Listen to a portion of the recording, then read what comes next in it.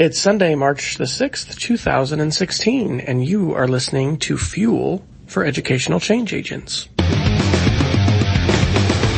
Good evening. I do not normally do an introduction for podcasts on this channel, but I thought it was warranted given the context, which may or may not be clear for this session. This is actually an audio recording of a video that I recorded yesterday at our 4th Ed Camp OKC that was held at John Marshall High School here in Oklahoma City. And the title of the session, I guess I could actually look at what that really was, had to do with vitriol, profanity, and blogging. And it really stems from interactions that have been taking place between some of our most noted educational bloggers in the state of Oklahoma and a person who I'm actually not going to link to, I don't think, to, well, I don't know, maybe I should.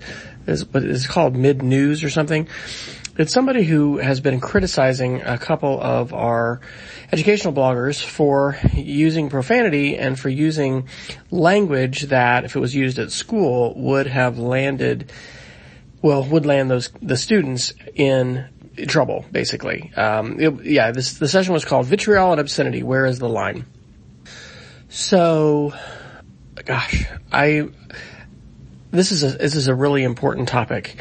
It's really important also in the context of digital citizenship, and kudos to Rick and Dallas, who were the instigators of this session, and then everybody who participated, because I really think, as we mentioned in the course of the discussion, we're kind of building the plane as we fly it when it comes to social media and our role as educators and our desire, in many cases, to be advocates and to be outspoken advocates. And there's just a lot of different issues here. So, without further ado, back to Ed Camp OKC, March the 5th, 2016, for our first session that took place in Room B 101. No, sorry, it was Room B 105. We are here today because we thought it would be kind of fun and kind of interesting, definitely interesting, to have a session and talk about just the whole idea of blogging and where that has brought us in the state as an education community. The reason for the title of the session, a couple of weeks ago, a website that none of us really knew about called Middle Ground News. Does it? I didn't bring a laptop or anything, so. Well, we can put it. If somebody wants to pull stuff up. Anyway, they called out Blue Serial Education, OK Education Truths, and Rob Miller's View from the Edge. Rob had other engagements or didn't, want to have his name attached to this. He's been trying to disassociate himself ever since. Yeah. And it's all Rob's fault, probably. Anyway, the website Middle Ground News called the three of us out for vitriol and obscenity on our blogs. And then the next week, after we'd all mocked their original post, they called us out for hypocrisy and, bullying, invoking our student handbooks, among other things, accusing me and my blog of participating in intimidation. And I don't really know that I've intimidated. I mean, look at me, I'm 5'8" and 180 pounds, generously. And I used to be 5'9", so I'm not getting any closer to intimidating people. I don't tower over people. I don't know, and I don't have the power to, hurt a lot of people, but I can definitely offend people. But the question that we wanted to ask and have a discussion of, because I honestly don't care what Middle Ground News, and they are really just an offshoot of OCPA, which is the Oklahoma Council of Public Affairs, which is a think tank in Oklahoma, and I use that term loosely as well. That basically writes a whole lot of nonsense that is always anti-public education. If anything bad happens in a public school anywhere, and some bad things happen, and those things are often very heartbreaking, they tweet it out and make sure everybody sees it, because it suits their agenda. What they don't get is a lot of people challenging them on their viewpoints. And I think that as that has increased over the last few months, years, they've really wanted to, they've felt threatened and apparently intimidated. But I don't know that I care what they think about the content of my blog, but I care about this group. I care about the group that comes to ed camps. I care about what the teachers in my school district think. I care about what my school board thinks, obviously, because they could call a special board meeting and have me gone within 48 hours if they were displeased. But more than anything else, when I started writing my blog 4 years ago, I cared about, and Jen Williams is one of the first people who read my blog on purpose, I think, and started, interacting with me on the Twitters. Not to mention Johnny Curriculum in the doorway there. This is coming from Ed Camp OKC, though. Wise for mine. Sorry, This is the group I care about. I care about the opinions of people who come to things like this, and so that's why I asked Dallas and Rob couldn't be here, but that's why I asked, do you guys want to do a session and kind of a half serious session on vitriol and obscenity and where's the line? So what are your thoughts? And just as maybe a guiding set of questions to get things started, when you're reading opinion pieces, whether it's the news or whether it's bloggers or whatever blurry line in between, what appeals to you? What makes somebody more persuasive? What starts to turn you off a little bit? I've had very dear friends say, hey, I really like what you're saying, but your approach is a little off-putting and I think your message is being lost. And, they may be right. And I don't think anybody should worry that we're going to take anything personally. No. Yeah, pretty thick skin. So in a general way, what draws you into to somebody else's argument or information? What do you find off-putting, and what do you think is appropriate or not appropriate for educators in general? That's our part. The rest of it is you guys. Yeah.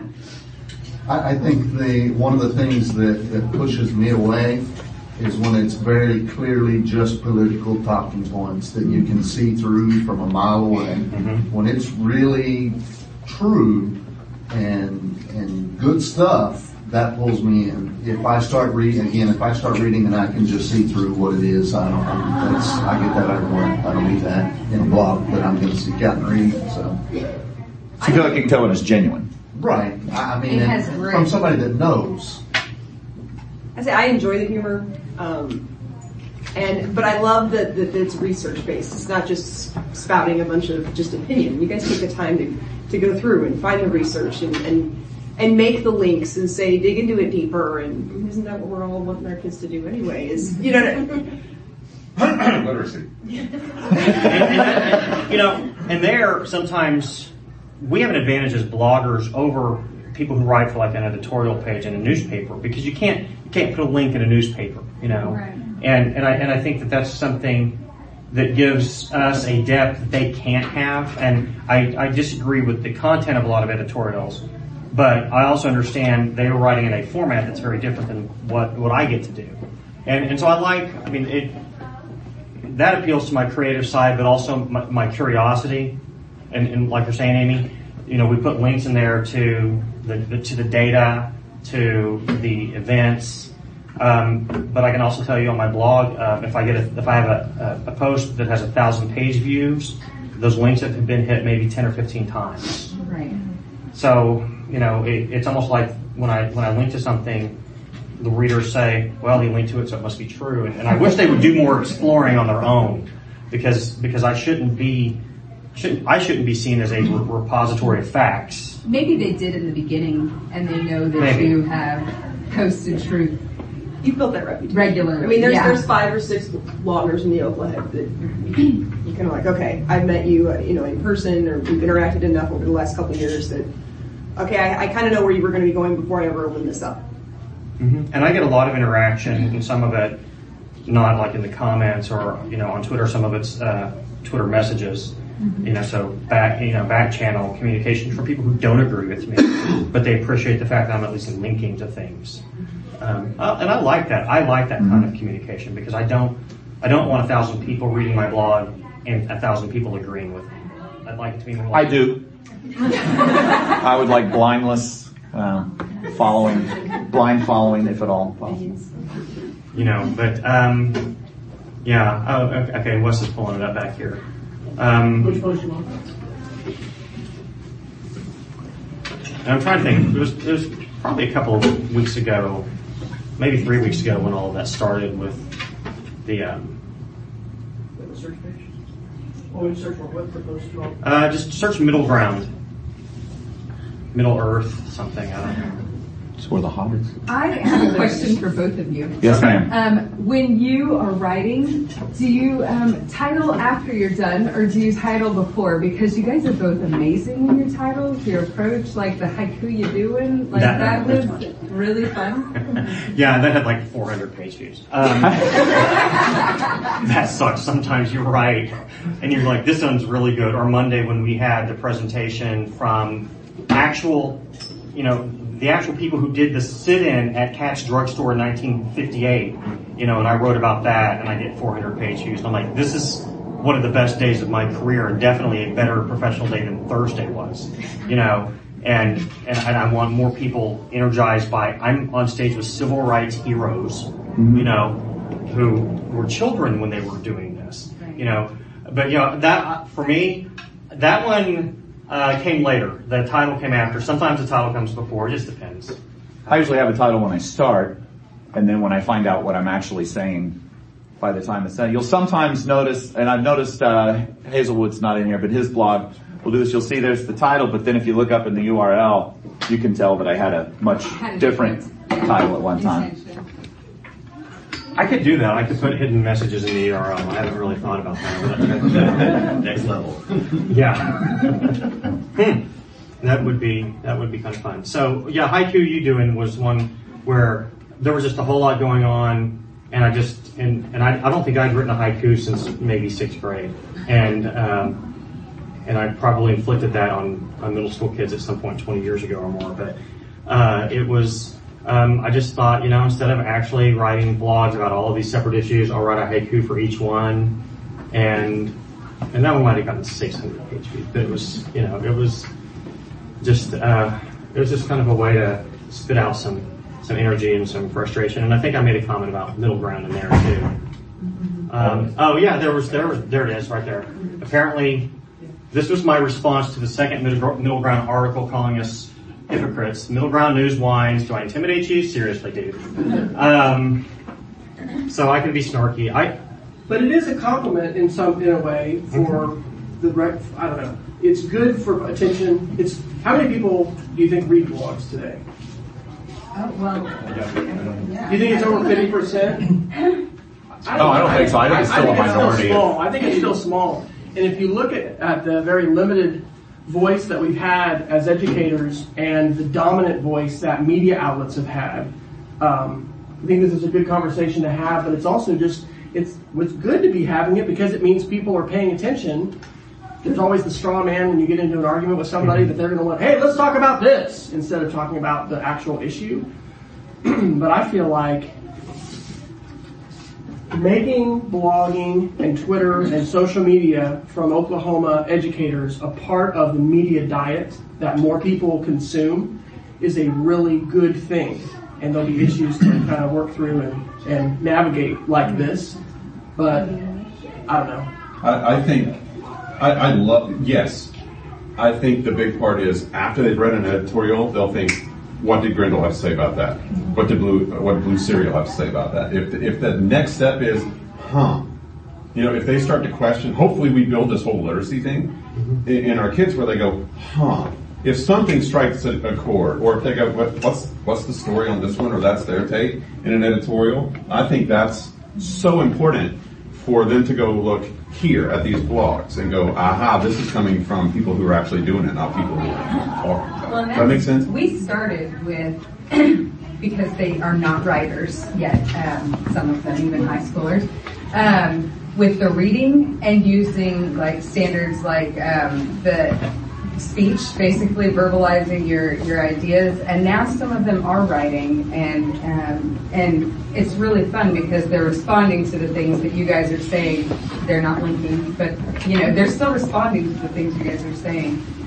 So, but going back to the original question, where's the line? We get called out for I think you used cartoon symbols to represent profanity. I use a few naughty words, but mostly I use little symbols. My most read post ever was actually guest written. Actually, my two most clicked on posts ever are both basically the work of Dan Vincent, who's a UCO professor. So that's really flattering that that I get my most traffic when I have guest writers.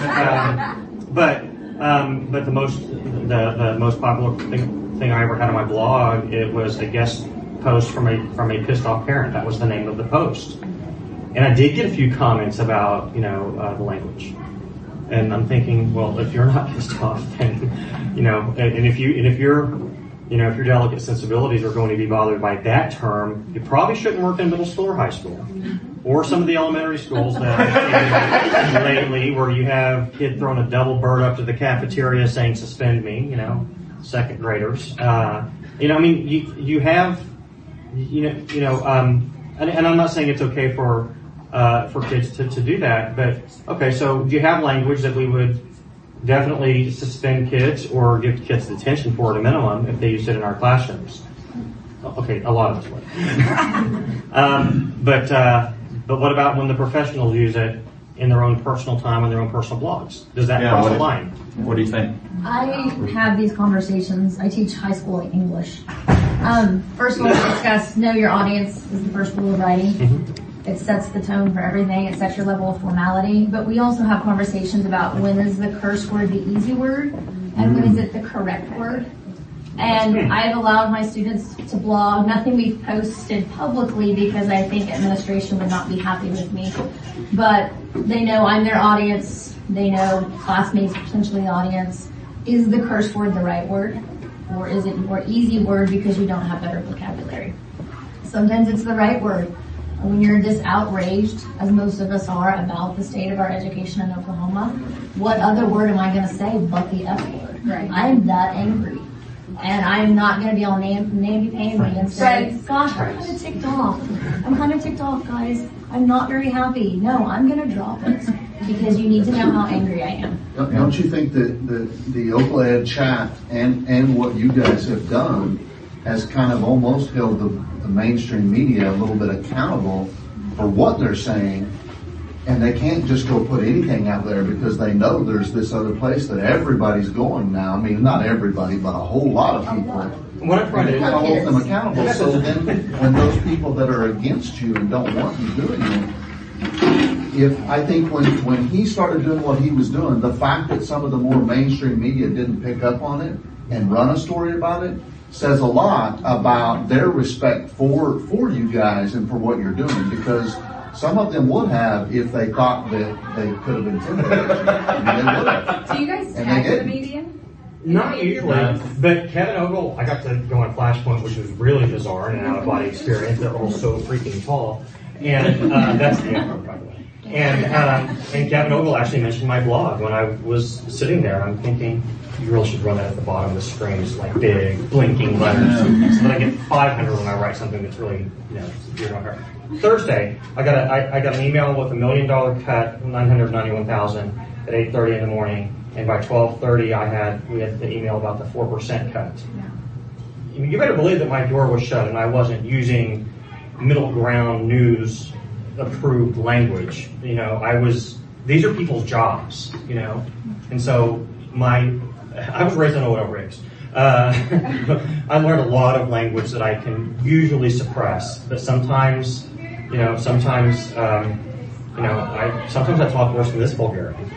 I can't imagine. We have those moments, and they don't, and sometimes it's behind closed doors, and sometimes there are a couple of people who come in those doors and see me like that, because when I'm out in schools and I'm looking at teachers who I know I'm trying to protect their jobs, and the state seems almost indifferent to what's happening right now. Yeah, I'm pissed off that I even begin to describe it. I wouldn't say indifferent. I go with hostile. Okay. Can I tell some of you old timers may remember back in I want to say the late 70s, there was a traveling evangelist. For those of you that grew up in the evangelical movement, and I want to say his name was like Tony Campola or something. like that big name guy. And one of his bits that he did, because this is before everything was on DVD and YouTube, so you could give the same speech a lot. He'd tell this story about a woman coming into the back of the church and all these needs, and her life was falling apart, and she was standing up talking to the church, and then she finishes by saying something to the effect of, and if Jay is hiding out here somewhere, cover. He'd say, in short, it's just been a really shitty week. And of course the audience in these megachurch gatherings, horrified, and he'd say, and most of you are far more worried about the language she used than the fact that her whole life is falling apart. Even at 12 years old, I thought it was kind of a cheap way to make a point, but it stuck with me during this discussion, in that I am concerned about alienating people with some of the language that I use. I'm not heartbroken, but I'm a little concerned about it. But I also think it's focusing on the wrong thing when we're worried about the adjectives that we're using to describe it, and using that so that we don't have to talk about that what's really driving this is a very, this is going to sound political, isn't it? That's not in the title though, it's just vitriol and obscenities. Can we change it to vitriol politics? And if it's too late. Well, no, I got the schedule right here. What's really Republican debate this week, then what's really driving a lot, we're freaking G-rated compared to those guys. What's really driving a lot of the reform movements is a very upper class, white, elitist, evangelical. I mean, it's tax supported white flight is essentially what it is, quote unquote. So the fact that I may say kiss my ass or not say kiss my ass really should be secondary to all of the kids that are being told that by elected representatives. So, but I'm curious. Did you? Yeah, go ahead. So a couple thoughts about emotion and digital citizenship. So the times that I have written on my blog, and not really Twitter as much, but blog, when I have felt emotional are some of the bad mistakes that I have made. But with all of this, you're kind of living in a constant state of emotion. But I think this is such an important conversation for us to have as adults and for us to have with students with digital citizenship. We're bringing Carl Hooker to our school at the end of March to the Cassidy School. He does iPad Palooza. He's the tech director in Eanes ISD. They've been iPads for like 5 years. We're going to engage in this conversation about digital citizenship, which isn't just don't be stupid and post drinking pictures online. It's also about your footprint, what people find. I was just watching a video last night. I don't know if y'all know about DS106 for Digital Storytelling 106, one of the most innovative classes anybody's done. And part of what they encourage is for you to have a footprint online, for you to have a domain name. So that when people Google you, it's not like LinkedIn, people's contact with you and your ideas isn't being mediated by a company that is making you the product. You are being assertive and you are putting yourself out there, and then, you have an opportunity to share ideas and share things. So, I did cuss a lot more when I was younger. I've kind of stopped doing that usually. I had a lull when my kids were, in single-digit ages, and as they became teenagers, and they're now 20, 18, and 16, it spiked again, which also could coincide with my. One of the things that's so interesting about the online environment is, like, we talk about audience. You don't know. I don't know the audience coming, and I walk a line because I have a Christian blog that I've separated, not because I'm embarrassed of that, but because I don't want to be inhibited in sharing that, and so I have a different channel for doing that. But there's an interesting thing to kind of walk. Go ahead. It's on the internet. It could be anybody. So I need to think, if someone found this, if one of my students found this, right? Would I be ashamed of it? That's my filter. Oh, absolutely. That's an interesting and point. Usually I'm okay with it. No, but you're pretty open book. I am pretty open. But I hadn't thought about it from a faith perspective, because I think that people should always be should always be proud of their faith and proud of their heritage and proud of who they are. And if that's an important part of you, one of the arguments that Jay Chilton made on Middle Ground News was that I can't separate who I am from my job. And so even though I write a blog that's separate from my job, people still see, but you're the Mid-Del superintendent, so it's like you're saying everybody has to believe this or they're fired. Well, if you've ever worked for me, that's not really how I do things. I don't want to surround myself with people who just say yes all the time. And I'm trying to break people of that right now, because I think that I think that the natural thing when you get a new boss is to expect that he wants to, have people disagree with him all the time. Well, I don't. I encourage dissent, but it wouldn't be appropriate for a teacher to stand up in front of class and say, here's my personal testimony about my relationship with Jesus Christ. That would be appropriate in a classroom because now, not only is it possible that not all of your students are Christian, they're not all the same kind of Christian, and that's a big old line. But if you have that on a blog outside of school, there's absolutely not a thing in the world wrong with that. And I'm not saying that our right to profanity is the same as your right to faith. But I guess from a First Amendment sense, it is, right? The social media landscape kind of makes us we didn't have to make these kind of decisions and choices because you would choose the context. And if you were at church or you were at, behind the door at work or at home, the public nature of the internet and the ways in which people intersect it present different challenges to us because you don't necessarily know when people are going to intersect with you and if that's going to be how they're going to know you. I don't have the citation for this, but there was a gentleman, an African American pastor who a number of years ago before YouTube went on like 60 Minutes or NBC News or something, and he had talked about how depending on the audience, if he was talking to a predominantly African American, like a gospel church, like his presentation is different than in a Rotary Club for a predominantly white group. But like being on mainstream media, it made him choose, and then he got known. And I'll find out what this is and put it out there. But that whole idea, I don't know. I wrestle with that because I am not three different people. I'm one person, but I have some, strong opinions, strong views.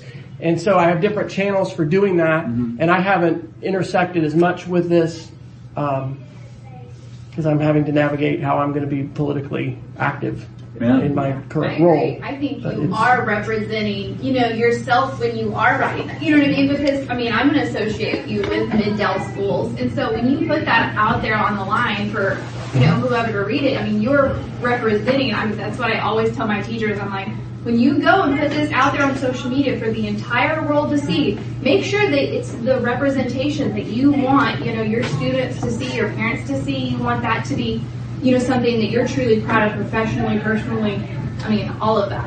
And I apply different filters than I did maybe a year ago at this time. And 2 years ago when I was still writing anonymously, that was a whole different filter, and on that whole deal, when I finally went to my boss and more and said, hey, by the way, Robert, I know you guys have been writing this blog for 2+ years.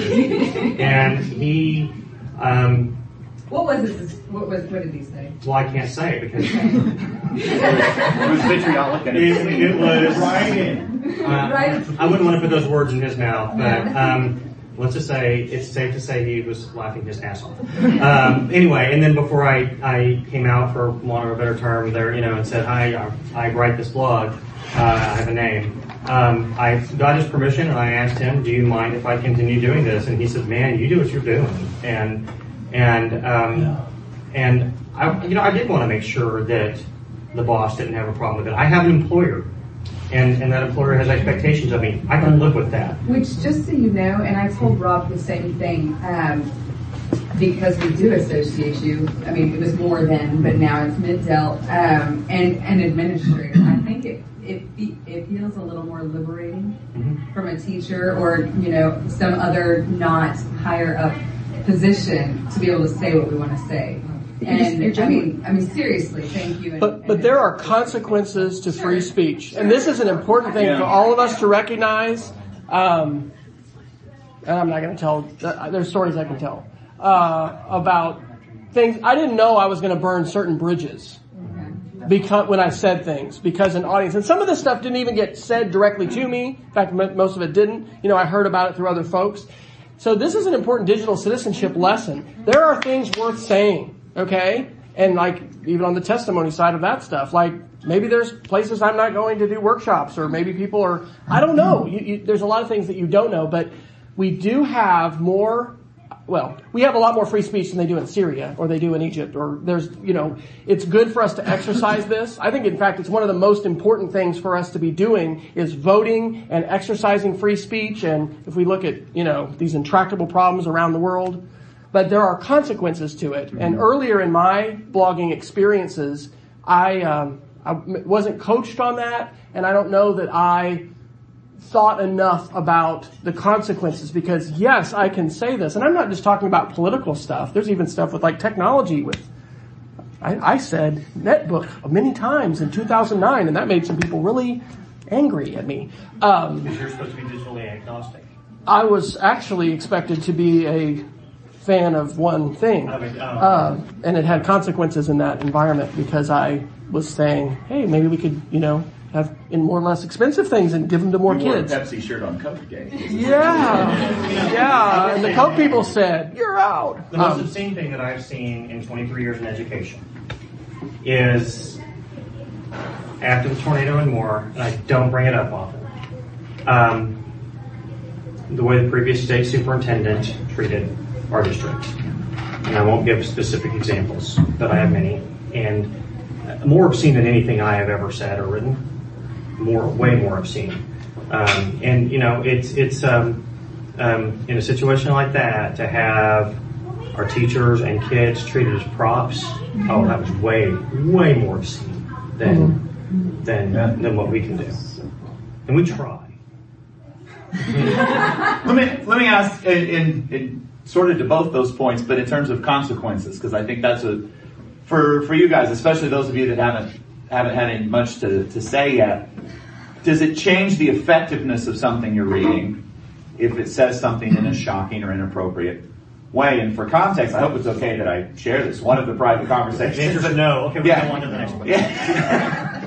One of the early conversations Rick and I had at some point, I forget what you were frustrated by, but I remember a direct message from him saying, I wish I could just say things, such and such plainly. I said, but you can't because you're legit, right? He's this voice of knowledge, and I'm not to get all schmoozy, but he has this with great power comes great responsibility sort of thing. When your failing posts hit roughly what my 400 people looked at this for an average of 8 seconds, yay! And I'm just thrilled. No, it's fine. But refresh. It changed, yeah. Mom, go look at that post again. Mom, keep clicking. But it does. You started filling everything with F-bombs and naked pictures. Would it detract from? I have to think there's a point it detracts from credibility. So what I'd like to ask is, when does it start detracting from what you're saying? Don't you think to some degree it kind of depends on people like the middle ground guy and how much traction he gets with what he's saying, because depending on the post and depending what happens and who bites on it, it could go from very influential to a crash and burn that causes us all kinds of trouble. You know what I'm saying? Depending on how other people react to it. So it kind of depends. Not that you want to, tailor your blog around what this guy thinks. Right. Can I throw one thing out there? Who wrote, I think it was yesterday, about the state of his school and how the legislature is doing crap? Who did that? The Western Heights guy? Yeah. That was like last week. Yeah. What was that? Well, I don't know what date it is. Everybody. Like a major Today's Saturday. Everybody was. Yeah, that went national. letter that he wrote. Yeah, You gotta get it was an open letter. It was a great letter, but there was that one thing in there. When he mentioned the Michelle Obama breakfast and lunches aren't filling their bellies, I feed your kids. And it's one of those things that flipped off a lot of people that would have been People were like, why the hell are you getting mad at? Sorry, see, there we go. Why are you getting mad at Michelle Obama when the school is taking the time to feed it? And that guy right there, it's image. this one. Yeah, this is a great letter. It was a great letter, and you're right, because it's that one thing that just went, you know what? Great. Yeah. Great. And then you look down at the comment, it's just like, great, but why mention this at all? So I guess what I'm saying in a blog, if you're killing it, if you're like, boom, the legislature is doing this, boom, the leadership is doing this, boom, why drop something in the middle? I understand that you're angry. That might derail half your readers. Right, where you're just going to go, well, Did you have, that kind of thing. I don't know. That's when you send it to someone and say, can you read this? I do. But are we expected to be perfect? That's the thing too. Here is a vital thing to know. Here's a vital thing to know. I actually stopped re-listening to this book. I learned you can return books on Audible if you just say, I don't like this. There was a book about shaming and about, there were lots of stories. There was the woman who tweeted something, got on a flight to South Africa or something, and by the time she landed, it was the #1 trending thing, and all of the hate and talk about vitriol. And they were stalking the airport for her. Okay, so any of us are this far away from being on Reddit, which is read by thousands and thousands of folks, and things get amplified. When President Obama did his speech to students and they didn't want to share that for kids, I checked my daughter out that year so she could see it at home. We posted a little response video, and it had over 200,000 views, but the comments and stuff, it was so negative. There was a high school student in Kansas about 2 years ago who went on a tour of the state capitol, and she tweeted on the bus going back to her school something about the governor, and then that became viral. Yeah. And so it is important, we laugh about not as many views and who's doing it. But any one of us could be picked up quickly, like at the speed of light, the speed of thought. Demonized. Well, and we could be subject to shaming or not shaming. We could be subject to just a hate, which this sort of fits into that. I mean, the negative, like a negative spotlight can be put on us. I think websites picked up by their dozens of readers too. Yeah. Well, sometimes we can overreact too, and when we give lots of attention to that, then we amplify that instead of another message. There were two people that. Sir, you had something, or is the moment Angel fast? had one. Basically, okay, I'm not a teacher. No, don't attack. Yeah. You're good. I'm glad you're here. But I'm trying to be a science teacher. Yeah, go team. But In Oklahoma. in Oklahoma, yes. But at the point of me right now is, who cares? Say what you want to say. If somebody doesn't want to read it, but they get hurt from it, well, tell them not to read it. Amen. And the whole thing is now, okay, you don't have to make a Quentin Tarantino post where every other word is, just copy and paste. See how many F-words, F-bombs you can put in it, because then you are degrading your own information you're trying to. But I do like Tarantino. But I like it. But if you haven't eloquently placed whatever in the middle of it, then it's an emphasis. It's a way to say, you know what, I am tired of it, here's my one, and move on and proceed with what you're trying to say. But guess what? If somebody cares, I'm sorry, who cares? Yeah. That's the bottom line, is stop being so soft. And take it across the backside and just call it a day. Angel, your hand is up. I guess I know you I've not read your blog, but when I do, You get 401. when I do read things online, I guess usually what the line is for me is that, I guess how much vulgarity I can tolerate in a piece isn't about like what words they use, but like whether or not it furthers their argument or if their argument is centered around their feelings. The whole thing is my feelings are important and I'm angry, then I'm less inclined to be like, you're valid. Like, of course your feelings are important because you're grumpy and everyone's grumpy. But if it's like kind of with what we were talking about with this letter, when he mentions, the Michelle Obama lunch. He could be grumpy with Michelle Obama, but that does not further his argument. It doesn't really, at the very end, you're not like, and now we know, the problem with our schools is that Michelle Obama gave them... His English teacher would have circled that paragraph and said, not relevant to the rest of the piece. Interrupt your flow. But I think that's what's important to me. When I try and write, when I try and write, I try to very This is hard. Legend Scott Hazelwood. I don't know about Legend. Blue Cyril over here is up to 401. I'm trucking along at 12. So, 4 of those are me because I keep forgetting where it is. But I try and think about, I do try and think about that way. When I'm specifically grumpy about something, who does it need to be directed at? And it's not Michelle Obama's fault that some food issues happening. I guess it sort of is, but the issue is more local than that, right? Right. And so, I also try really hard to make sure I offer suggestions, even though they may be no good.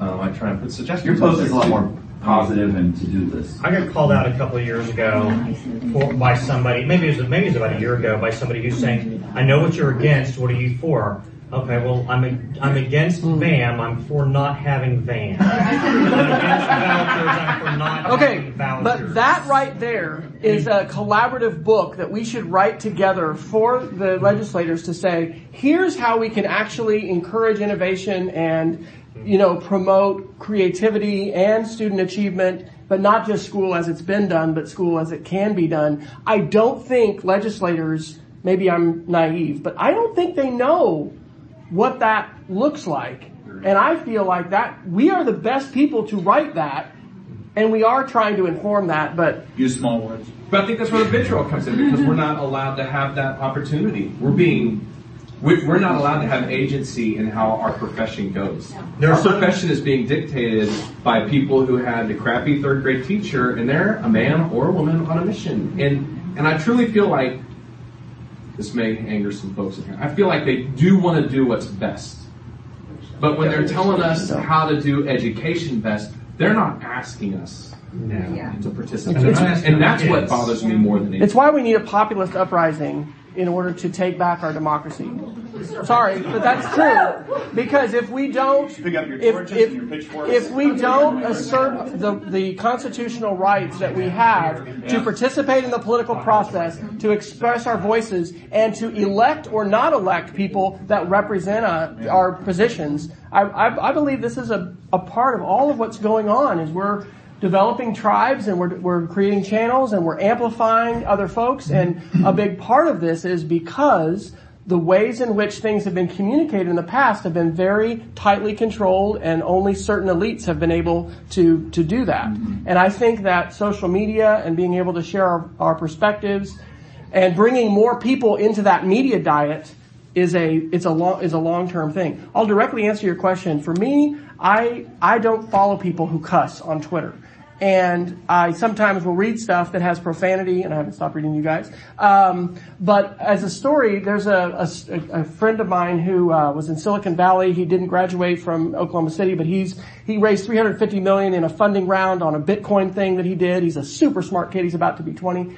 But I tweeted him about a year ago because he had some profanity in his Twitter byline. And I said, friend, you really got to take that off, because you just never know who's going to be seeing your profile, and people are going to make decisions, or they're going to make judgments about you. I do. I look at everybody's Twitter profile, and if someone's a teacher, an educator, I'm probably going to follow them. And I do follow other people too, but anyway, people are going to intersect with this differently, and there's different cultures in the world, right? Yeah. There's different, when I'm out at the maintenance bar and talking to our guys, that is a different language culture as far as expression than it is when I'm with our headmaster and, talking to the board. And dropping it in a blog, and then when you post it on Twitter saying, fuck you, there's a difference. I don't know. We want to say there's a difference, but like I said, it's hard because you don't know what people are going to see, and some people are going to see one thing about you and then be like,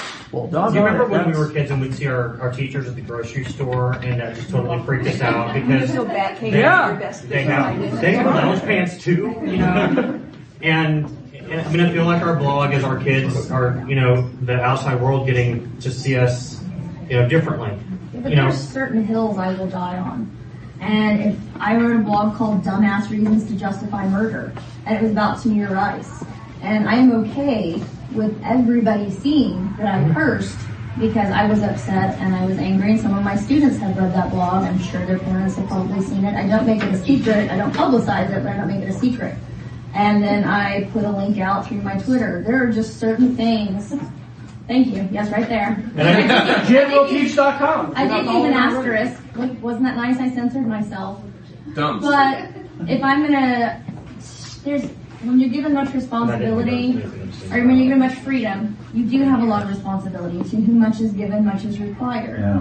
But for certain issues like social justice and equity, I will die on that hill and I will go down personally. Sometimes you need to use strong language. But if you taught elementary school, you might rethink. Not you, but a normal person. You know me. Might. I'm a normal person. If you taught elementary school, we might ask you to repeat this. Since Pitchforks and torches. I get run out of time. Are we supposed to be done at 10:15? No, we have an hour. You would think Wes would know our schedule. We have an hour, 10:30. Well then, can I quickly throw in? Oh, did you go ahead? I have one last kind of thing, but I kind of think it's what everybody is saying is like, what is your target audience? Like, who are you really gearing towards? Are you gearing towards like, and I think demographics goes into it because you're never going to offend me with your curse words, but obviously you're going to offend Wes. Like, and I would never use curse words because he's kind of like my idol, and so I've like learned all my stuff from him. So I would never put anything out there that I didn't want my elementary kids to see. But it depends on who are you targeting. Are you targeting like, I don't know, 20 to 30-year-olds, or are you targeting, our senators? But realize that audience can change. You have a target audience, but well, there's your intended audience, and then there's your accidental. It's like unintended consequences. I didn't. Intended audience is different. Yeah. My first blog post 4 years ago, I don't even know who I was targeting. I was just mad. And one of the things that I used to teach to my kids as an English teacher was, writing is cathartic and journaling and crap like that. I mean, it's valuable, but it is truth like that. And so I wrote this post and I had tons and tons and tons of figures in it, and it's almost unreadable. There was so much data in it right now. But this is also I'm in the middle of my dissertation, so that's how I'm writing. And it was cathartic to get it all out there. And so I really didn't have an audience in mind. I think I was trying to impress Claudia Swisher because I wanted her to put it on her blog because I didn't want to write a blog. I don't want to be a blogger. Very Seinfeld. I don't want to be a pirate. And so then when people started responding, that told me who my audience was. And so I started writing towards them, and then I realized there's a whole lot that teachers don't see about education. And I get these memos from the State Department all the time that are insane. And just this morning I posted the news release from Superintendent Hoffmeister asking the governor for $56 million in supplemental funding. And I just checked, that's over 500 pages this morning. And it has like 10 of my words and then a memo from the state superintendent. But 4 years ago, teachers weren't seeing these news releases that came from the State Department of Education, and some of them were blistering us. The State Department of Education was telling us how much we sucked. And so you put those out there with no commentary at the top, and people would say, wow, it's amazing that the state superintendent thinks that about us. And then I would throw, oh, by the way, here's a page full of mandates, and this is just the mandates I have for this month as an administrator, and people would be going crazy. Just seeing how much the state requires us to do on top of teaching, and the feds require us to do on top of teaching. And I think my audience shifted to anybody who cares about the nonsense that's being thrust upon us. Whether, and almost every one of those ideas came from somebody who had good intentions. I believe that. Misguided people with good intentions, but and so that kind of became my target audience. I had a lot of parents early on. Melissa Abdo was one from James, who responded to what I was writing early on. And so parents are wanting to know more about why is school like this? Why do I want to pull my kids out of public schools? And it's not because of the people who work there. And so my audience shifted, and I've become more cognizant of that. I feel like now as a superintendent, I am writing for my board, who, by the way, mentioned it in my interview, both rounds of my interviews. This is part of the reason I got this job, I believe, which I thought was going to probably hurt me career-wise, but yay, Middell. And I know there are a lot of people in Middell who've never even heard of my blog. A lot of teachers who work for us who've never heard of my blog, and that's fine. But that's my target audience right now, and so it shifts. You're building the plane as you fly it with this. As far as we are figuring this out, none of us got to go to school and learn. Here's how we are going to safely craft a digital footprint that's going to professionally help us. There's all these lessons that I appreciate you openly sharing this, and I believe we want to encourage more teachers and administrators to tell their story, more schools to tell their story. And I think it's really important that people don't get scared off the web, because you read that book by Ronson about shaming, which I don't recommend, but got into, well, I won't even talk about what I eventually got into, but there is a lot of dark stuff. The darkness is all around us, right? And there are people that, if you just focus on that, you get really scared. The shameless plug, we're going to do a digital sharing conference the first weekend of November next year at our school. And these are all channels, and I think having a channel, you guys each have a channel where you're sharing. Not everybody's going to want to go to that level. I mean, just what you said about starting off writing. It's good to write. Not everybody's a writer. So maybe you do a podcast, or maybe you have a video channel, or do something else. I think it's really important that we encourage and support other teachers who are doing this, and that we help navigate these issues together. Because, the last thing any of us wants is for something negative to blow up and then, oh my gosh, I've fired, or I lost my job, or, I burned this bridge. But some bridges are worth burning. And when it comes to advocacy, these are decisions for us to make too, professionally. And if you're early in your career, that's going to look different than if you're later in your career. And if you're a superintendent, that's different than perhaps. For your future. Yeah. Dallas commented one time on mine. I originally was blogging about math and flip class, and then Dallas tweeted me one time. He was like, "You don't know what you're going to get if you get onto this blog these days." So I have, my channel is every channel. Right. I don't have whatever's on your mind. It's like whatever class I'm in, that's what I see a lot of. Yeah. I got a lot of responses when I wrote about the death of Glenn Fry of the Eagles. That was funny. Just not, over 400. Huh? Over 400. It was nearly 5. I think we need to allow for our own growth. Hey, listen.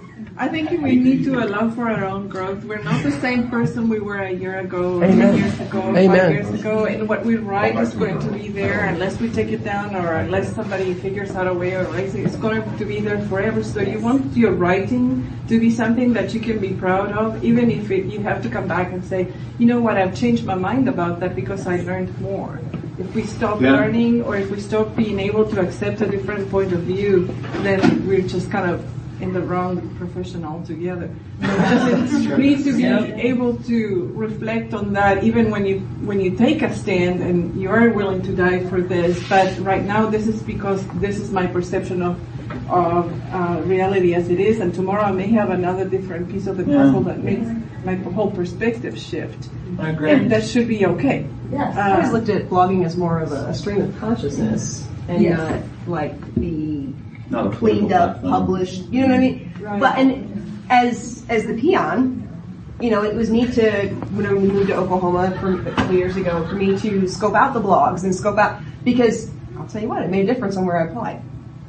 Because we're gonna have to go to bat against some families. We're gonna have to deal with legislation. We're gonna have to. Okay, I need to know that I can have an idea of what direction you're my boss. Where are you going to go? Like, I need to be able to count on you. I need to be able to, where are your boundaries so that I can work within them, or push this one or that one. My boundaries are, don't gripe about your kids on social media ever. Agreed. Ever. Or their parents. Because the kids, your kids come from home lives that we can't understand, but what does it say about the lives their parents had? So, those don't ever gripe about your kids or parents. That's my pretty much only boundary. I guess, I wish the teacher down the hall was more professional. There's specifics. Yeah. Well, and honestly, it's a turn off for me. It is. That's not fun to read. A teacher that says I cannot, spring break can't get here fast enough. I'm like, I can relate to that feeling. I can relate to the feeling, of course, but it's just never more. I'll throw out a couple quick confessionals since the topic of throwing off your audience, like the Michelle Obama.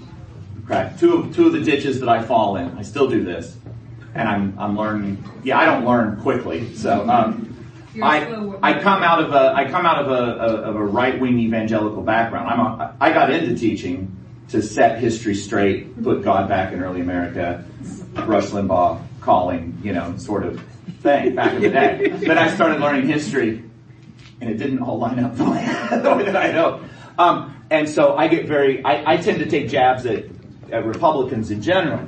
Well, the problem is most of the allies that we have in our legislature are Republicans. Joy, I always forget, is a Republican. I forget that because she's well-spoken and has a conscience. Don't tweet that. Tweet that. You just gotta make sure you get his name right. As long as she's well-spoken and she has an effing conscience. All right, that's why. It's the name of the session. Why do they hate us? Yeah, that's why she didn't come this week. But so I have been called out on that several times in very professional, polite ways, and I've had to say, you're right. Absolutely right. The problem is not Republicans in general. The problem is this sliver of leadership, and so I'm trying to be more specific. The other ditch I fall into while we're dealing with ESAs and vouchers and all of this is I had a nice lady on Facebook who I don't actually know who called me out about some of the stuff I said about vouchers, and she gave a little short version of our daughter this, and she went to Holy Trinity. I didn't know the school. What would you suggest we do? And I realized she's not the enemy. She's just a mom trying to raise her kids. So I had to say, you know what? I have shot too broad of a.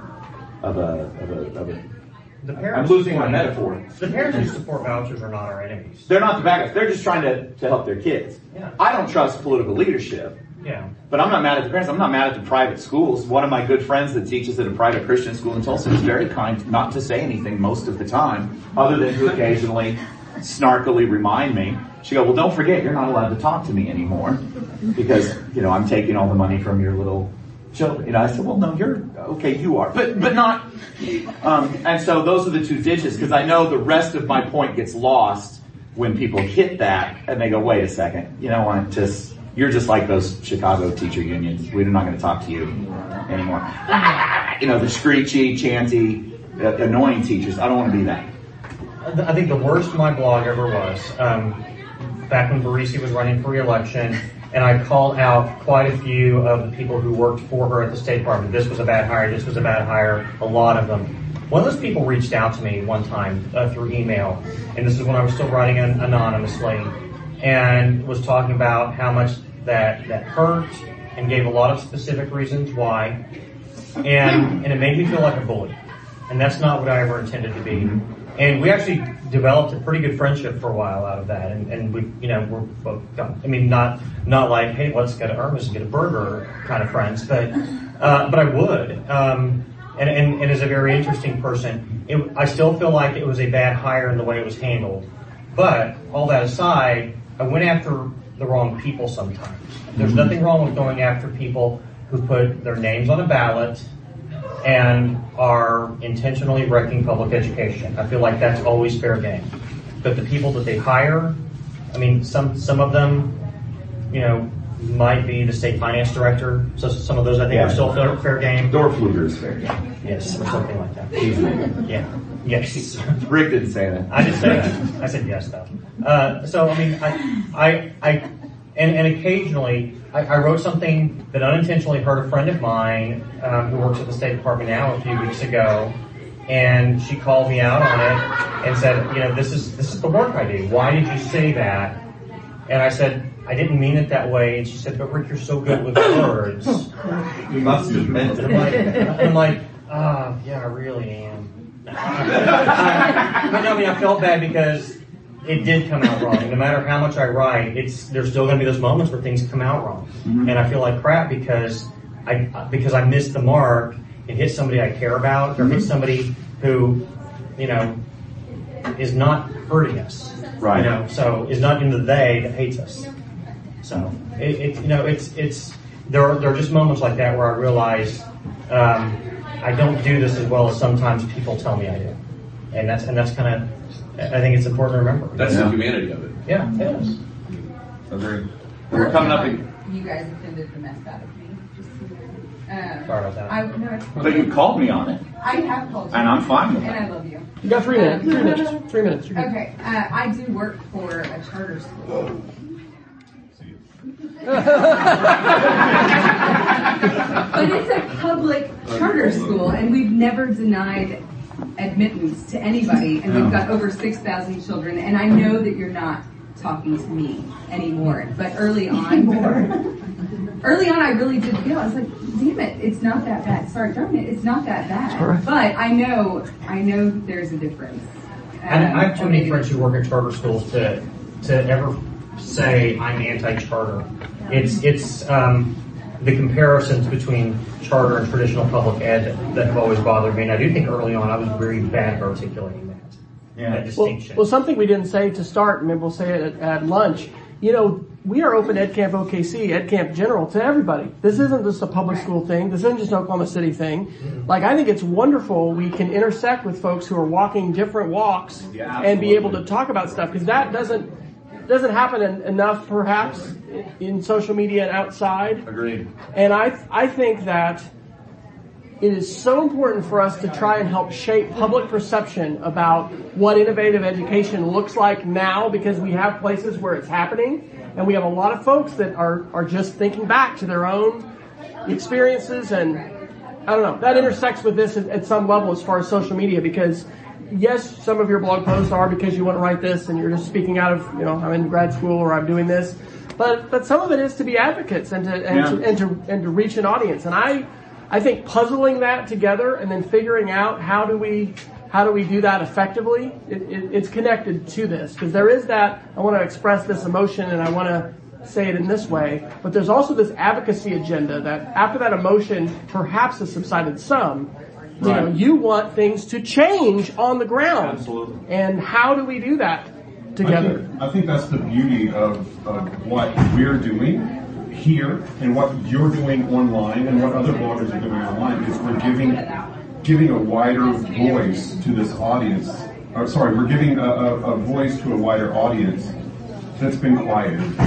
It's been purposefully quieted. And we're expanding the media diet. We're trying to expand media diet so that we're not just going online to the traditional outlets. And that there are folks who are fact-checking stuff that really matters, because we need more of that. Thank you guys. I don't actually get called out on my facts very often. Well, that feels good. Yeah. And even before I was writing before I had a name on my blog, when I was still anonymous, and the thing that tormented me there about that was my ideas matter more than my personality, more than my identity does. Yes. I still want that to be right. To be true. Right. And and now they're kind of blended because I do think about this is what I'm actually walking through as a superintendent, as a first year superintendent, Yeah. Well, thank you guys for putting up with us and for jumping in. We're easy to find the rest of the day. You have to bail a little. I have to bail at 11, unfortunately. Yes. So. Yeah. But thank you guys. Thank you. Thank you guys. That was great. You're listening to Fuel for Educational Change Agents, an audio podcast channel including a variety of audio recordings by and recorded by Wesley Fryer, published for educators worldwide interested in free audio-based professional development. This is a supplementary podcast channel complementing Moving at the Speed of Creativity podcast, which typically includes longer and lightly edited or unedited audio recordings. Learn more and access these podcasts on audio.speedofcreativity.org. All content on this podcast is licensed under a Creative Commons Attribution Non-Commercial Share Alike 3.0 United States license.